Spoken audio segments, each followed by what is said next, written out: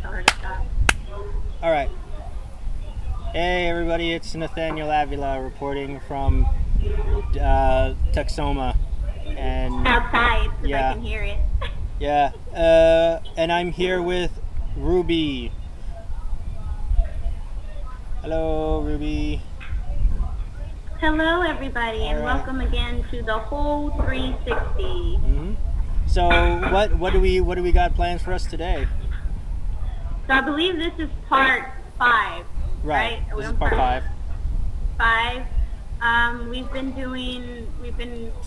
doing several parts of Mexicans in the U.S.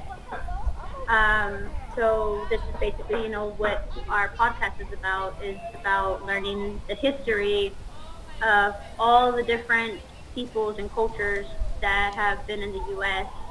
Because we know that in history class, they don't have time to teach you everything, but we think that it's very important that we learn everything. So we're going to give you the whole 360, and we are going to continue with Mexican Americans, 1930. Right. Yeah, and also think about U.S. history, at least in the eyes of the AP, which I took in AP U.S. history.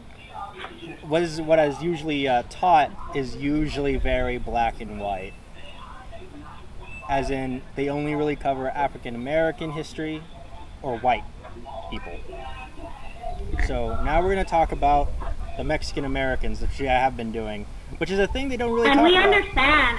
We understand why they do. Because those are, I guess, they feel the most important pieces that people should learn. We have the civil rights movement and things like that people learn about. But it's better for us as a society to learn about all people, because we don't just have Caucasians and African Americans in the U.S. Oh, yeah.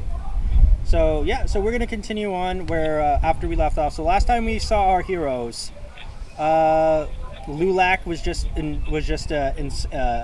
founded, very much other political Mexican American organizations were starting to pop up, and now we're actually starting to, fight back against, being ruled over by Anglo-Americans and being forced to do their works and stuff. And we're like, hey, we have rights. We got to talk about this stuff.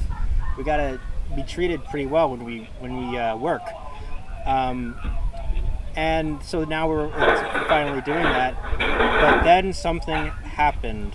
So something happened in September 4th, 1929. Do you want to know what that is, Ruby? I didn't hear the last part. September 4th? 1929. 1929. Was it the Great Depression?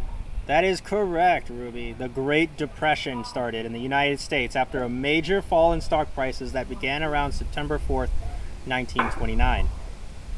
And especially with the stock market crash of October 29th, 1929, known as Black Tuesday. Okay, so the Depression had a major impact for approximately 1.5 million Mexicans and Mexican Americans living in the United States by 1930. Agricultural work fell as one of the Depression's first casualties. So as white Americans increasingly found themselves unemployed, they grew outraged at the fact that farmers in the Southwest employed Mexican and Mexican American laborers. So they mounted pressure campaigns on government officials and employers to insist that only citizens be hired. And were only citizens hired? Yeah. Despite the how long were they able to endure those gruesome conditions of work? Oh, they wouldn't be able to. Have you ever watched the movie McFarland USA? No. Yeah, it's about a Mexican American cross country team, and Kevin Costner played their coach, who just moved. Yes. Yeah, so you have? Yes, I did see that one. Yes, and they showed the little boy getting up really early in the morning to go and help in the fields, and then he still had to go to school after that. Yeah. It was just so much. Oh yeah. And It's a really good movie. yeah, and they invited Kevin Costner's character to work the field for one day, not even one day, half a day. And he said, I remember he said at the end of that, it's like, I could work the worst job in the history of the world for several years, and that wouldn't have been as hard as doing what I just did in this amount of time. So. Mm-hmm. So basically, these white American citizens had nothing better to do because they were out of jobs and they wanted to find somebody to blame, and they chose the Mexican Americans, who were the only ones that, or the Mexicans, sorry, who were the only ones that were doing this job, these tedious jobs. Yeah, it's Mexicans and Mexican Americans, so both of them were getting the blame. Because, I seem to remember that we mentioned that there was also other ethnicities that were working the field too with the Mexicans, right? Right, like Filipinos would work with them as well. Right, okay. Yeah, and they were just jealous. They were just jealous of the fact that they were working and they were not. So that's why. So it's understandable. I mean, because they're all, without a job. Mm-hmm. So tensions are high. Mm-hmm. So the campaigns were actually successful, and as soon as construction companies, stores, factories, and laundries fired their Mexican employees in favors of whites. So the Hoover administration explicitly banned Mexicans for taking jobs away from American citizens. So imagine if they tried that shit today. I think they want to. Because I've heard the phrase, they're taking our jobs, more than once. Oh yeah, that was big time. That's I feel like that's always been like a Republican campaign, what do you call those, like those slogans that get people's attention. They know they will get people's attention for sure. Oh yeah. So when Franklin Delano Roosevelt was elected president in 1932, there was hope that he would provide relief to the suffering of Mexican American communities across the United States. This did not materialize. While no New Deal program explicitly barred people by race or immigration status from receiving assistance, occupational status was used to exclude Mexican Americans from receiving depression relief. So we were just straight up not included in the New Deal. So imagine the conditions that the white Americans were going through, and then it was 10 times harder for people who were not white. Right. During that time. Well, it was like pretty good for us because we still had job security, but since the white people in the area was like lost their jobs, they're like, we need to make sure that they're as worse off as we possibly can. So they went out of their way to make sure that the Great Depression was awful for us. Right, and not to say that those jobs we were working, that the Mexicans were and the other immigrants were working very hard. Oh yeah. So in the Social Security Act of 1935, for example, barred agricultural and domestic workers from both Social Security benefits and unemployment insurance, which effectively excluded many African and Mexican Americans from this early social safety net. So at the local level, few Mexican migrant laborers received relief. Since residency restrictions... And so we had the Mexicans who still had their jobs and the rest of the immigrants who still had their jobs in the field. So what about African Americans? What about black people? They were excluded as well. Like, how hard was it for them during the Depression? I don't know. But I can imagine it's just as bad. Mm-hmm. Yeah. So, since residency restrictions often required the applicant to have lived in the country for a set amount of time, which excluded migratory laborers. So, without federal or local relief, many jobless Mexican American families adopted an itinerant life, traveling highways in search of work. Some found temporary housing in the U.S. Farm Security Administration work camps, where Mexican American farm families finally received medicine, food, and housing.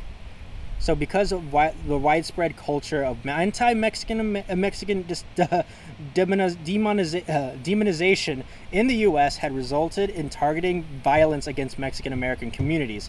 However, the FSA was forced to set up separate camps specifically for Mexican Americans in order to create safe havens from violent attacks from white Americans.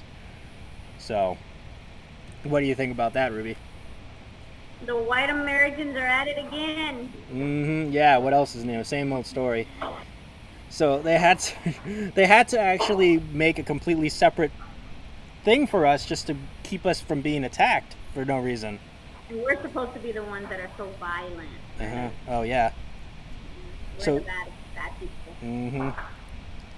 So these segregated camps brought together Mexican American families from various communities, which provided them with the opportunity to organize and discuss many of the main issues of the day, including the harsh working conditions within the agricultural sector. The familial connections developed in these camps would serve as a strong factor in farm labor movements later in the century. Yet, while the FSA work camps did provide relief for some Mexican American families, many others had a very different experience in the Depression. Many cities, when a Mexican or Mexican American family applied for aid, they were sent to designated Mexican boroughs, where repatriation was discussed. So, do you have any pictures of these supposed boroughs? I think so. Let me see. Here's a photo of a couple of Mexican American kids scavenging for food in a barrel. So what do you think? So we see torn clothing. So it's two boys.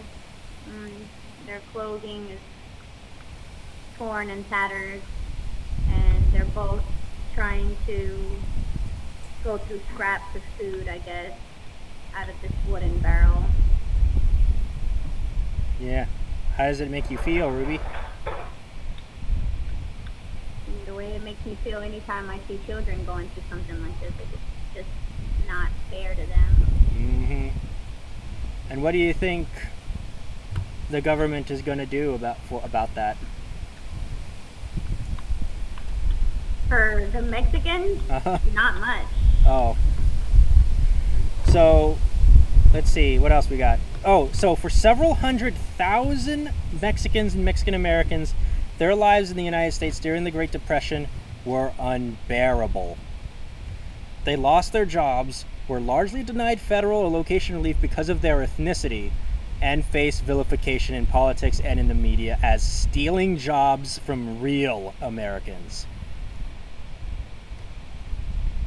Stealing, but they were given to us willingly. What's a real American?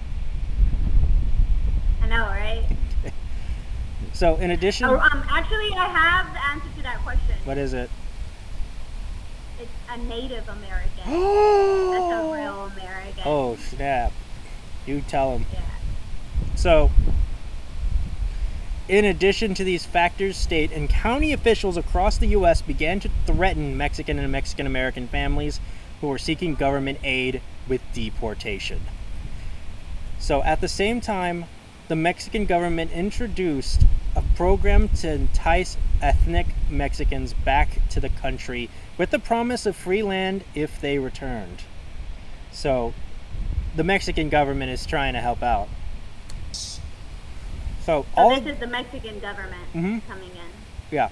Okay. Because I did read that at one point, due to white America discriminating against Mexicans who still had jobs, in order for them to, I guess, take over their jobs, they had like a mass deportation that happened.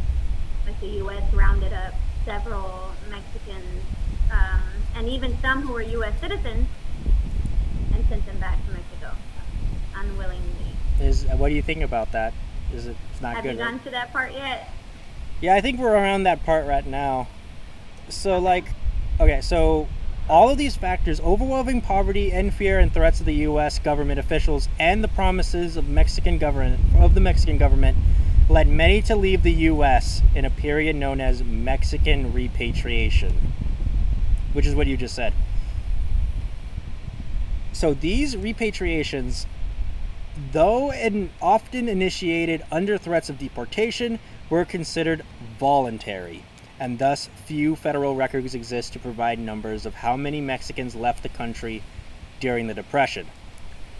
Nevertheless, INS reported in 1931 that large portions of the nation's Mexican population were leaving the country, and some estimates have concluded that between just November 1929 and December 1931, about 200,000 Mexicans left the United States.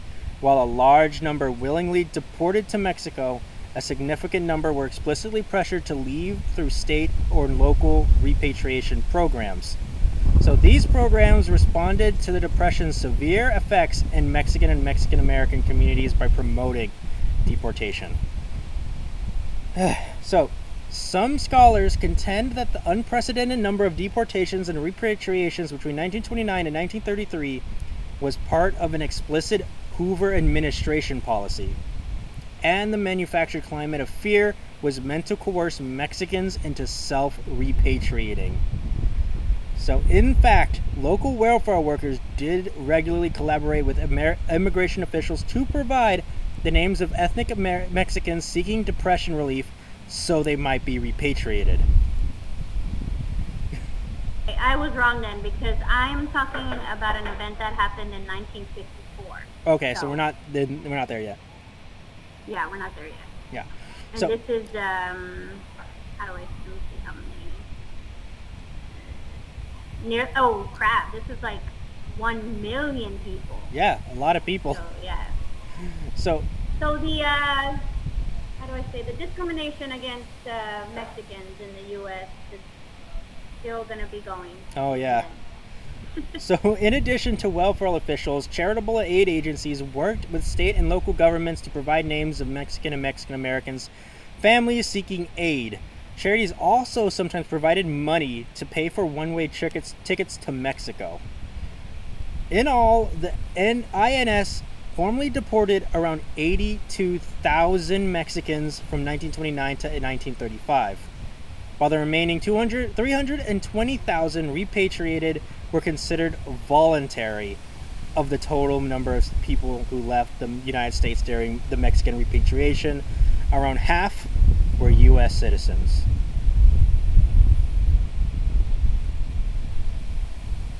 How does that make you feel? It's not fair. Yeah, like actual U.S. citizens were kicked out. Bullshit. Okay. Excuse my language. What if somebody came up to you, Ruby, and like, hey, you got to go to Mexico. You're kicking you out because you're not American. I'm like, okay, says you. I was born here. Really? You were. Is it like you're gonna make me go back? You go back. Freaking! If you're not Native American, you're on stolen land. I'm American. Yeah. Okay. So, you're American in the way that you've adopted that whole American superiority. So, during the New Deal era, Mexican American labor unions made significant strides in organizing. However, they still faced outright violence. In September 1933, the Canarian Agricultural Workers Industrial Union led a massive strike of cotton pickers in the San Joaquin Valley in California. One contemporary writer later described the mobilization of strikers as an army of brown-skinned people. So, if you want to know who that is, it's a guy named Raymond P. Barry of the Federal Writers Project. So they began. So in response, the growers initiated an all-out war to avoid paying the strikers higher wages. So they began with a propaganda campaign claiming the strike was being agitated by the radical left. The communist menace is what they call it. So, sounds like same old Republican thing. Right.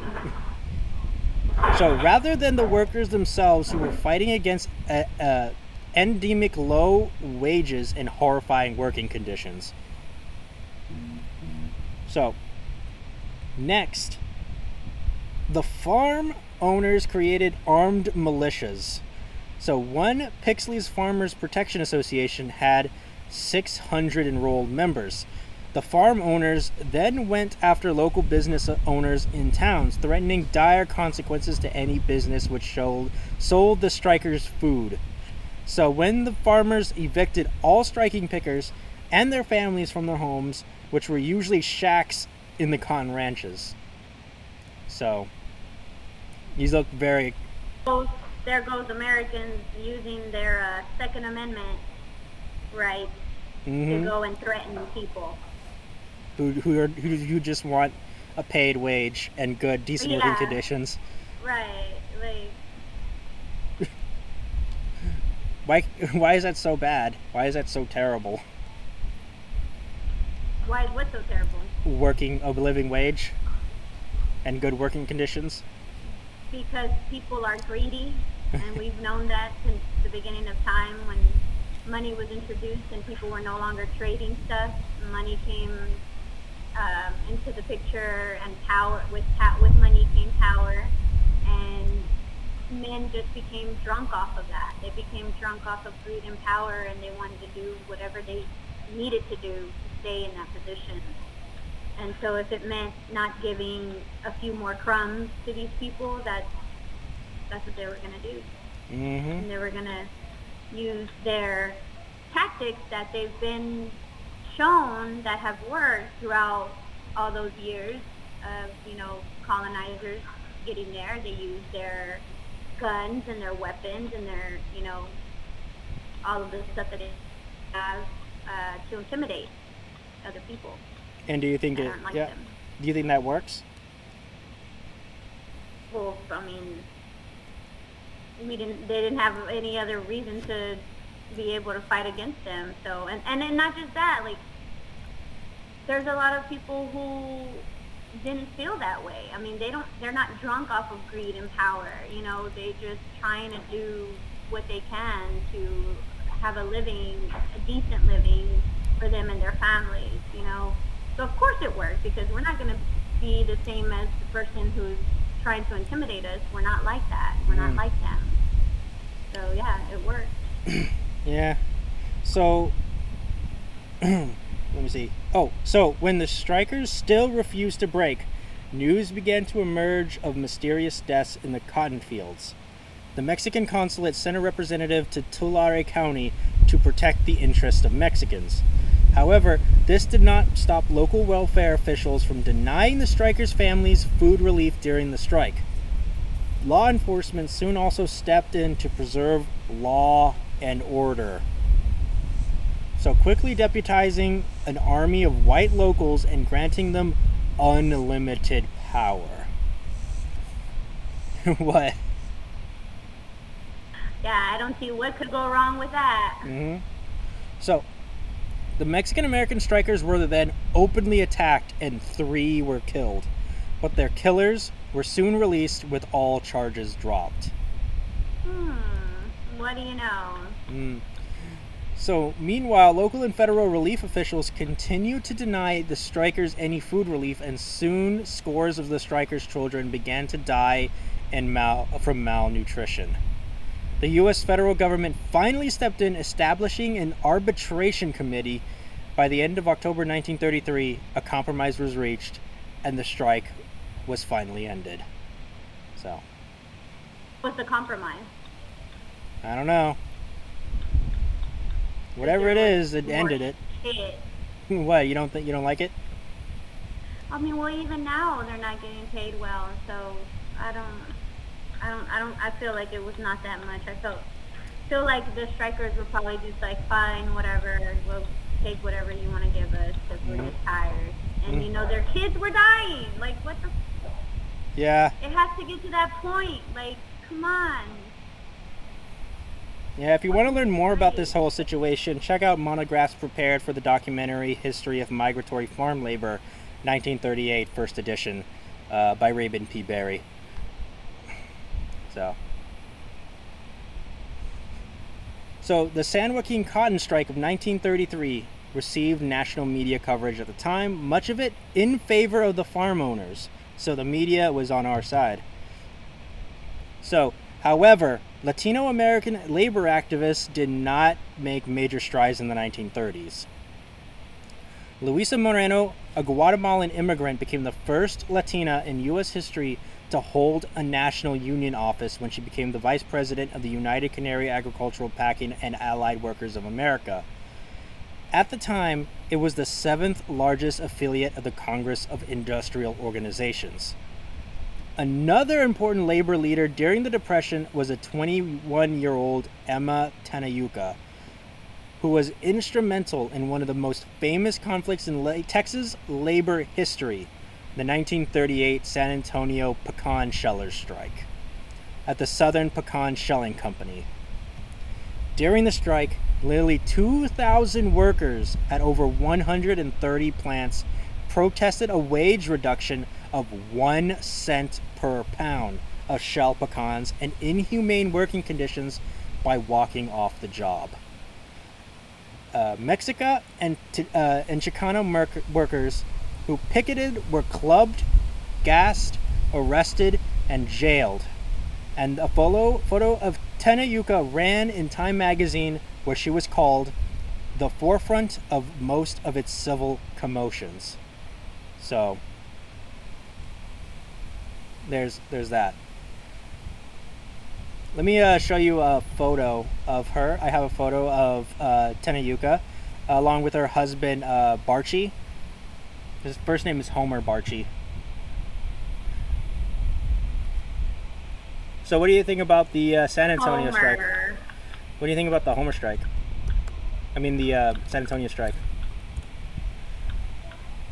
I mean, I feel like it's pretty much the same thing that we've been fighting for, as you can see, years and years and years. But I'm glad that someone is actually, we have activists. We have people who are fighting the good fight, as I like to say. All right, so here she is.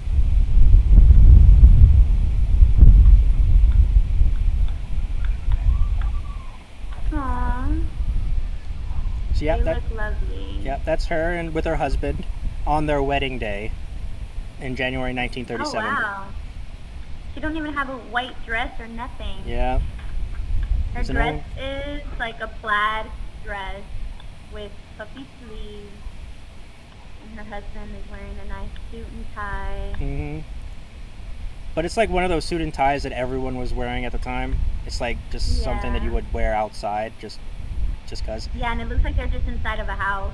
Yeah, and his his suit has a stain right there. Oh yeah. But yeah, it's maybe like they were celebrating with drink. Yeah, and he spilled some on it. Oh snap! A little bit too much. Yeah, it's just like it's just a little, nothing super fancy. I'm digging this cowboy hat in the background there. Yeah, I see the cowboy hat in the background. Yeah, and the super crooked photo or picture. But yeah, that's. I thought that was part of the wallpaper. Oh, it's part of the. It might be. I thought, I don't know. But yeah, there's black and white photo. There's Tenayuca, who was one of the biggest labor activists in the 1930s. So yeah, very lovely lady. You think you guys would have been pals? Oh, absolutely. So let me see.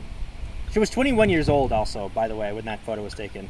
I know, that's so, like, at that young of an age, like, and I know that there are probably some activists who are even younger than that, but it's just... Oh, yeah. Like, so, how do I say, endearing to know that there are young people, who are willing to stand up for other people. Yeah. Oh, like Greta Thunberg. She's a huge activist for climate change and all that kind of stuff, against climate change. And also And we all got, these grown-ass men trying to talk shit to her. It's like, she's a child. yeah, they're all That like, says more about you. yeah, and then we also have like people like Hogg and Rodriguez, who were like gun control activists who survived Stoneman Douglas, and people. And people who cannot relate to them or the work that they do because they've never been in a situation where there's a school shooting. So Yeah, and their only defense against them is just, you're just stupid kids. I don't want to listen to you. right, stupid kids that don't know anything. They know. I think they. That didn't live through something traumatic. I think they know That a thing or two. almost died. I think they know a thing or two about getting shot at, and Right. and I read this thing on Twitter where it says, lacking empathy for people who have different life experiences than yours is a character flaw. it is very character flawy. I would agree. So, despite the intense anti-Mexican sentiment pervading the country in the Depression, the era also saw the first Mexican-American and Latino United States senators in the history of the country. So, now we're finally getting Mexican-American senators and congressmen and congresspeople. So, finally, people are entering the legislative branch. So Senator Octaviano Lorenzolo, let's try that again. Senator Octavio Lorenzolo was elected to the U.S. Senate in 1928, but he died in office 3 months later. Senator Dennis Chavez first served in the United States House of Representatives from 1931 to 1935 until he was appointed to a full term in the U.S. Senate in 1934. When Chavez was sworn in, 6 white senators allegedly stood abruptly, turned their backs to Chavez, and angrily left the chamber. So, what do you think about that? I think it's kind of childish. Yeah, what a bunch of snowflakes. So during his time in office, Senator Chavez was a major proponent of the New Deal, and he was at least partially successful at securing benefits for New Mexicans. What became known in New Mexico as the Latino New Deal was a rare extension of New Deal benefits to Mexican Americans. So in the state, newly funded education programs improved literacy rates, and vocational programs revived the production of Hispano craft goods like Santero artwork, woven goods, and furniture. WPA agents taught New Mexicans how to market their items to tourists. Later, Senator Chavez became known for his civil rights advocacy as he fought to expand notions of American citizenship. So in 1935, a federal judge in New York upheld an immigration officer's decision to deny the new naturalization petitions of 3 Mexicans on the grounds that they were not white, but instead individuals of Indian and Spanish blood. So whiteness. Seems like we would have more rights then. So whiteness, which had been a requirement for naturalized citizenship since 1790, remained so until 1940. So if the 1935 ruling had been upheld, it would have rendered the majority of Mexicans ineligible for citizenship. So President Roosevelt, who had only replaced Mexican interventionist policies such as the Roosevelt Corollary and his own diplomatic approach of the Good Neighbor policy, was concerned that denying Mexicans the opportunity to naturalize would hurt Mexico-U.S. relations. He thus urged the State Department to quiet the controversy, pressuring the judge to reverse the decision. The Labor Department issued guidance to its border officials that in all future cases, Mexican immigrants will be classified as white. So, what do you think about that? Well, that's where that came from. Mm-hmm. So That makes sense now. So he did a good thing in thinking about that, because the U.S. is going to need the allyship of Mexico Yeah. coming up Yeah, and don't for you a think it's very kind of important event that is coming up Yeah. in the world. Yeah, I mean, also, do you think it's kind of like not that great that the only reason why he did that was because he just didn't want Mexico to get mad? I don't know. I mean, I feel like because of who he is, how he was brought up, I mean, I understand why that would probably be the only reason why Mhm. he would do that, and not because of the people that he Yeah. cared about. Yeah. But No. I'm glad that's something that they're thinking about, at Right. least. Um, I wish that it wouldn't have happened in that way, where it had to be that everybody was categorized as white, because that's not right. Hmm. But it was the only way that for anyone to accept it, because being Right. white, you have to be white Which in is order to get citizenship. sad. That was the thing. Right. Um, Sad that you have to like be of a different identity, and not your own identity. yeah. And also, Roosevelt, this Roosevelt was a Democrat as well, so I just want to clear that up. So in April 1938, Luisa Moreno, a group of Mexican American labor activists, including Josefina Fierro, Eduardo Quevedo, and Bert Garona, organized the inaugural conference of El Congreso de Pueblos de Habla Española in Los Angeles, an organization meant to promote a broad agenda of working class empowerment, civil rights, and Latino unity. In their founding constitution, the workers also endorsed the rights of Mexicans to live and work in the U.S. without having to fear coerced deportation. El Congreso also never promoted assimilation, in direct contradiction to other organizations like LULAC, which focus on the desegregation of employment, housing, education, and all public facilities. So El Congreso was notable for their early stance promoting immigrant rights despite the widespread culture of demonization occurring during the Mexican repatriation. In fact, Moreno spoke at the American Committee for the Protection of the Foreign-Born, critiquing the exploitation of Mexican workers, saying, "Mexicans make a barren land fertile for new crops and greater riches. These people are not aliens. They have contributed their endurance, sacrifices, youth, and labor to the Southwest." What do you think? I think that was pretty much spot on. Yes, that's true. Mm-hmm. Without the Mexicans or the immigrants laboring the fields, what would have happened? I guess we'll never know. I don't know.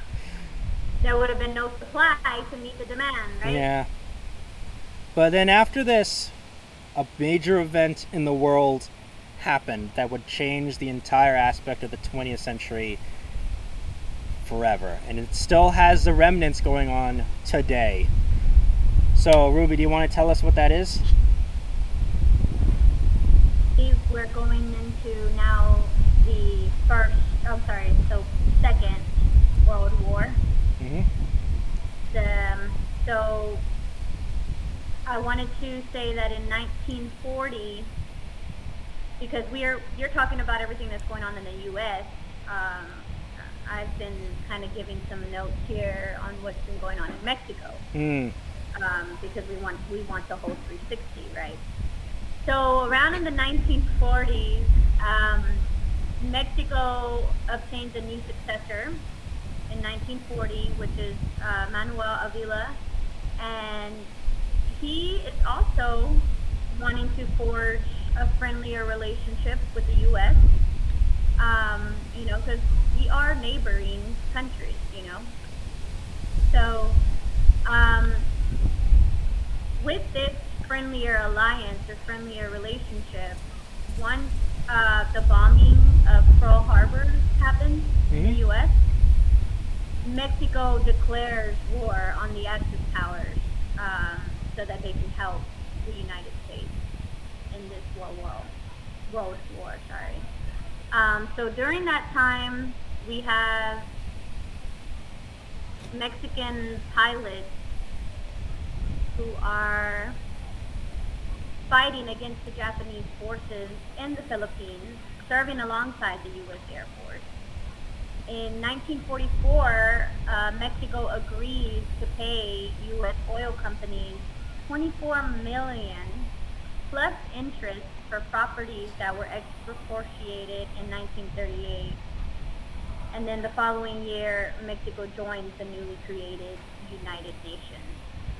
So we have like a period of allyship between the U.S. and Mexico, even though, you know, Mexicans have been treated like shit in the U.S., you know, we still become allies and we fight this war together. Mm-hmm. So imagine what that would have been like if the U.S. didn't have Mexico as an ally. And that's pretty much up until like 1946. So that's, I don't have anything else to add until after the war. So if you have anything to add during the war, then go ahead. Yeah. So yeah, like, I mean, during this time, I remember like in the past, Mexico was considered to be the enemy. They were the enemy, especially after the Texas Revolution and the Mexican-American War. They were like, but they're like the bad guys. But now during World War II, now we come together. Yeah, you're muted. No, go ahead. Go ahead. I said, now during World War II, now we have a greater enemy. Now we have a common enemy in the Nazis that we need to defeat as well. So that it has to come to that, right? Like, why can't we just all get along? I don't understand. Why can't we all just get along? That's been like the biggest question that I've had of my life, I can honestly say, because one of the reasons why I wanted to do this podcast is the hope that once we have other guests, you know, that tell the Native American history, the African American history, all the other culture histories, that we all can see how we're the same. You know, we all want a good life. We all want to be happy. We all want to have our family. You know, we want to provide for our family. And I hope that we can all, like everybody that sees this, can realize that we all are really all the same, and we need to just take care of each other, because we all, you know, need the same things, and we all live on this one planet, the only one we have, and we should be coming together to fight the one common enemy that we all have, which is climate change, which is, you know, our Earth literally going to shit. That's what we should all be fighting together again. Yeah, but they don't want to do that because they want the money. It's always been the money. Yeah. The greed and the power. Mm-hmm. Yeah. We should focus on. Yeah, and so that's the main issue, is that's why grown as men who have been running the world, you know, in different countries, why they just simply cannot come together and say, hey, we need to all, you know, work together and tackle this problem, like this big problem. Mm-hmm. So yeah, and live in peace. I mean, like, world peace, really, if you think about it, is attainable if we just had everybody working together. Mm-hmm. If we just had everybody not worrying about greed and power, and we actually had people who just cared about the people living on the planet. Yeah, if we focus on things that we have in common instead of instead of our differences. Exactly. Yeah, that was from Pokemon. Because when it boils down to it, you know, like I said, we all do have a lot of things that we share that are, you know, that are in common. There are very, very little differences that we have. I mean, we all bleed red. We all die. We all are born. We all are, you know, die at one point or another. So We're not that different. Mm-hmm. So, when the U.S. entered World War II against the Axis powers on December 7th, 1941, after the attack on Pearl Harbor, several 100,000 Latino men served in the U.S. military during the war, about 500,000 of whom were Mexican American. So, unlike their African American counterparts who mostly served in segregated units, most Mexican American soldiers served in integrated units in World War II. Though recent research has discovered at least one unit composed entirely of Mexican Americans. So the majority of World War II Mexican American service members were second generation Americans who had grown up in the anti-American hysteria of the Great Depression.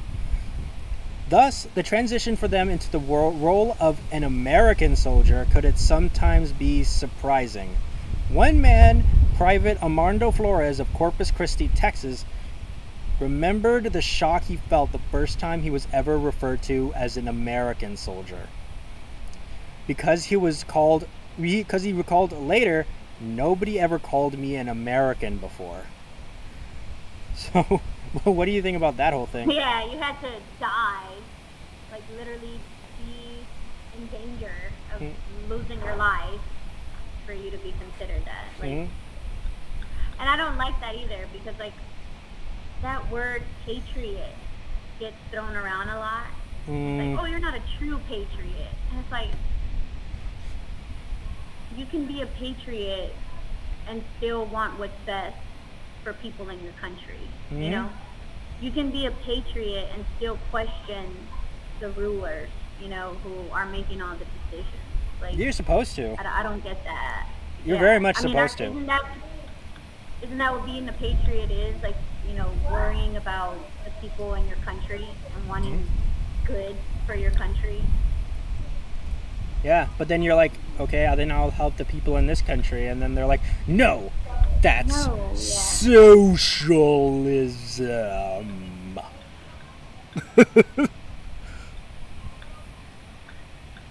So yeah. And it's crazy because like our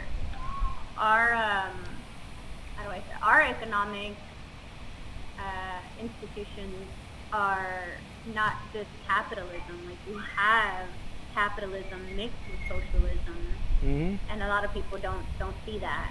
You know, they think that it's just capitalism all the way, and they actually think that that's better. Like, yeah, that's better for the people who have businesses, but not everybody has a business. Not everybody owns a business, and not everybody's going to, you know? Yeah, I mean, so why not help people? I don't see why that's an issue. Yeah. But I guess I'm just a big fat snowflake. I care too much. You care too much. You should be like us, care too much, who commit domestic terrorism whenever things don't go our way. That's what a true not snowflake would do. So, let me see. So according to some scholars, the U.S. government made efforts during the war to address some of the domestic issues facing the Mexican American community. These efforts were part of an overreaching campaign to win broad domestic support for the war effort. So perhaps not surprisingly, this new feeling of wartime social inclusion created a strong sense of patriotic pride within the Mexican American community. On a single 2-block stretch of Silvis, Illinois, 45 Mexican American boys and men volunteered to fight. It was dubbed in the press as Hero Street. So. Crazy, right? That you would see that happening, because it's like, look at all the shit that they put your ancestors and your family through, and yet you still have the courage to fight for this country that really has never called you one of its own. Like, that just shows how do I say it? I don't want to say humble, or what's the word that I'm looking for? That just shows a lot about their character. You know, that they would be willing to raise arms and fight for this country that really has never called them their own. But to them, they're like, this is my home. Yep. And I'm going to fight the for the greater good, because we definitely don't want the Nazis to take over. Yeah, and we'll all be dead. Yeah, and now they're finally feeling that they are being included now that they belong after being demonized for so long during the Great Depression. So let me show you a photo of a group of Mexican American soldiers in World War II.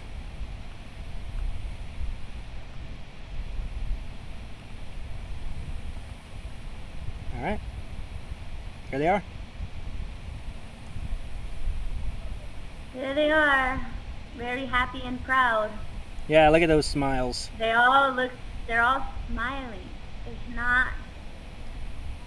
not one that, maybe this guy at the very top was kind of like, but I think he just didn't know the picture was coming or something. Yeah. But literally, there's like 1, 2, 3, 4, 5, 6. There's 17 soldiers in this photo, Mexican American servicemen, and they're all smiling. Mm-hmm. Like, so happy to be fighting in this war. Yeah, and happy to be I hope most of them made it back. Yeah.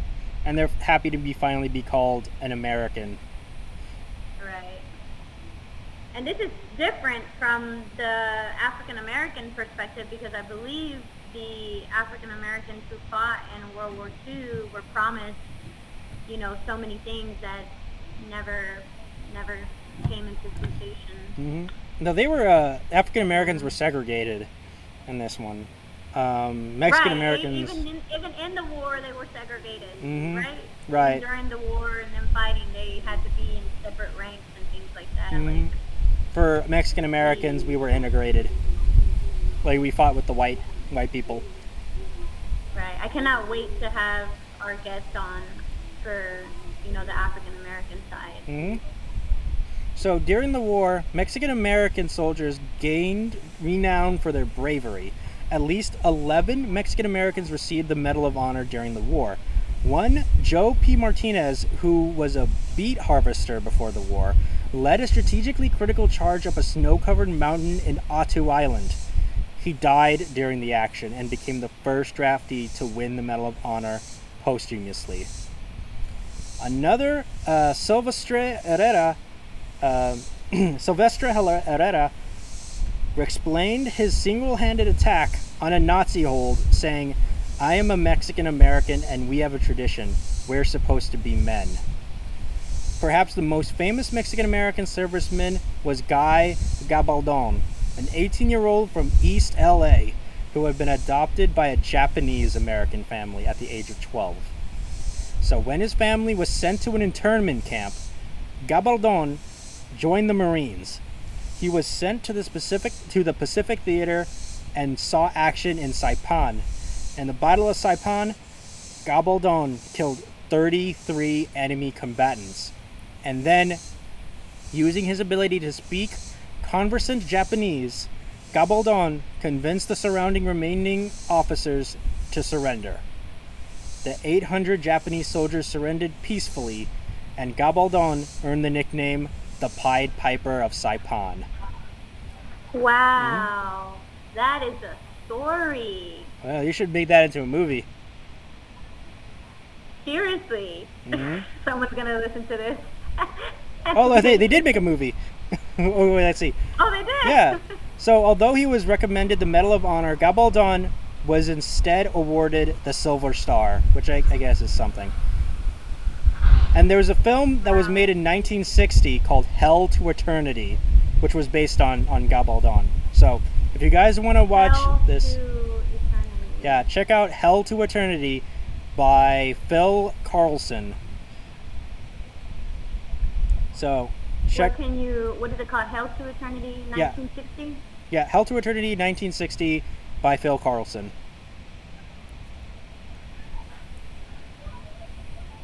So, yeah. Check that out. Yeah, and that is where we'll end it for today. We're going to talk more about World War II because there's still so much about World War II. It is such a major event in history. There's still a lot to talk about. So We're gonna and go then we'll into get that. into that 1954 mass deportation that happened, because the deportations just keep happening apparently. Yeah, hopefully we'll be finished with World War II by then, and then we'll get into the 1950s.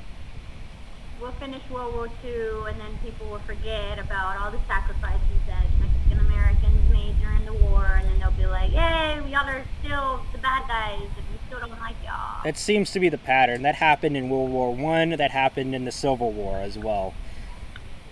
Yep. So yeah, so next time we'll talk about women's role in the wartime effort. We're going to talk about the Sleepy Lagoon murder, the Zoot Suit riots, and the post-war. So we're going to talk about that next time, and hopefully we'll get into the mid-20th century. But for next time, we're going to be focusing on the rest of World War II. So, yeah, that was pretty interesting. What do you think about all this stuff that happened overall in terms of the Great Depression and the beginning of World War II?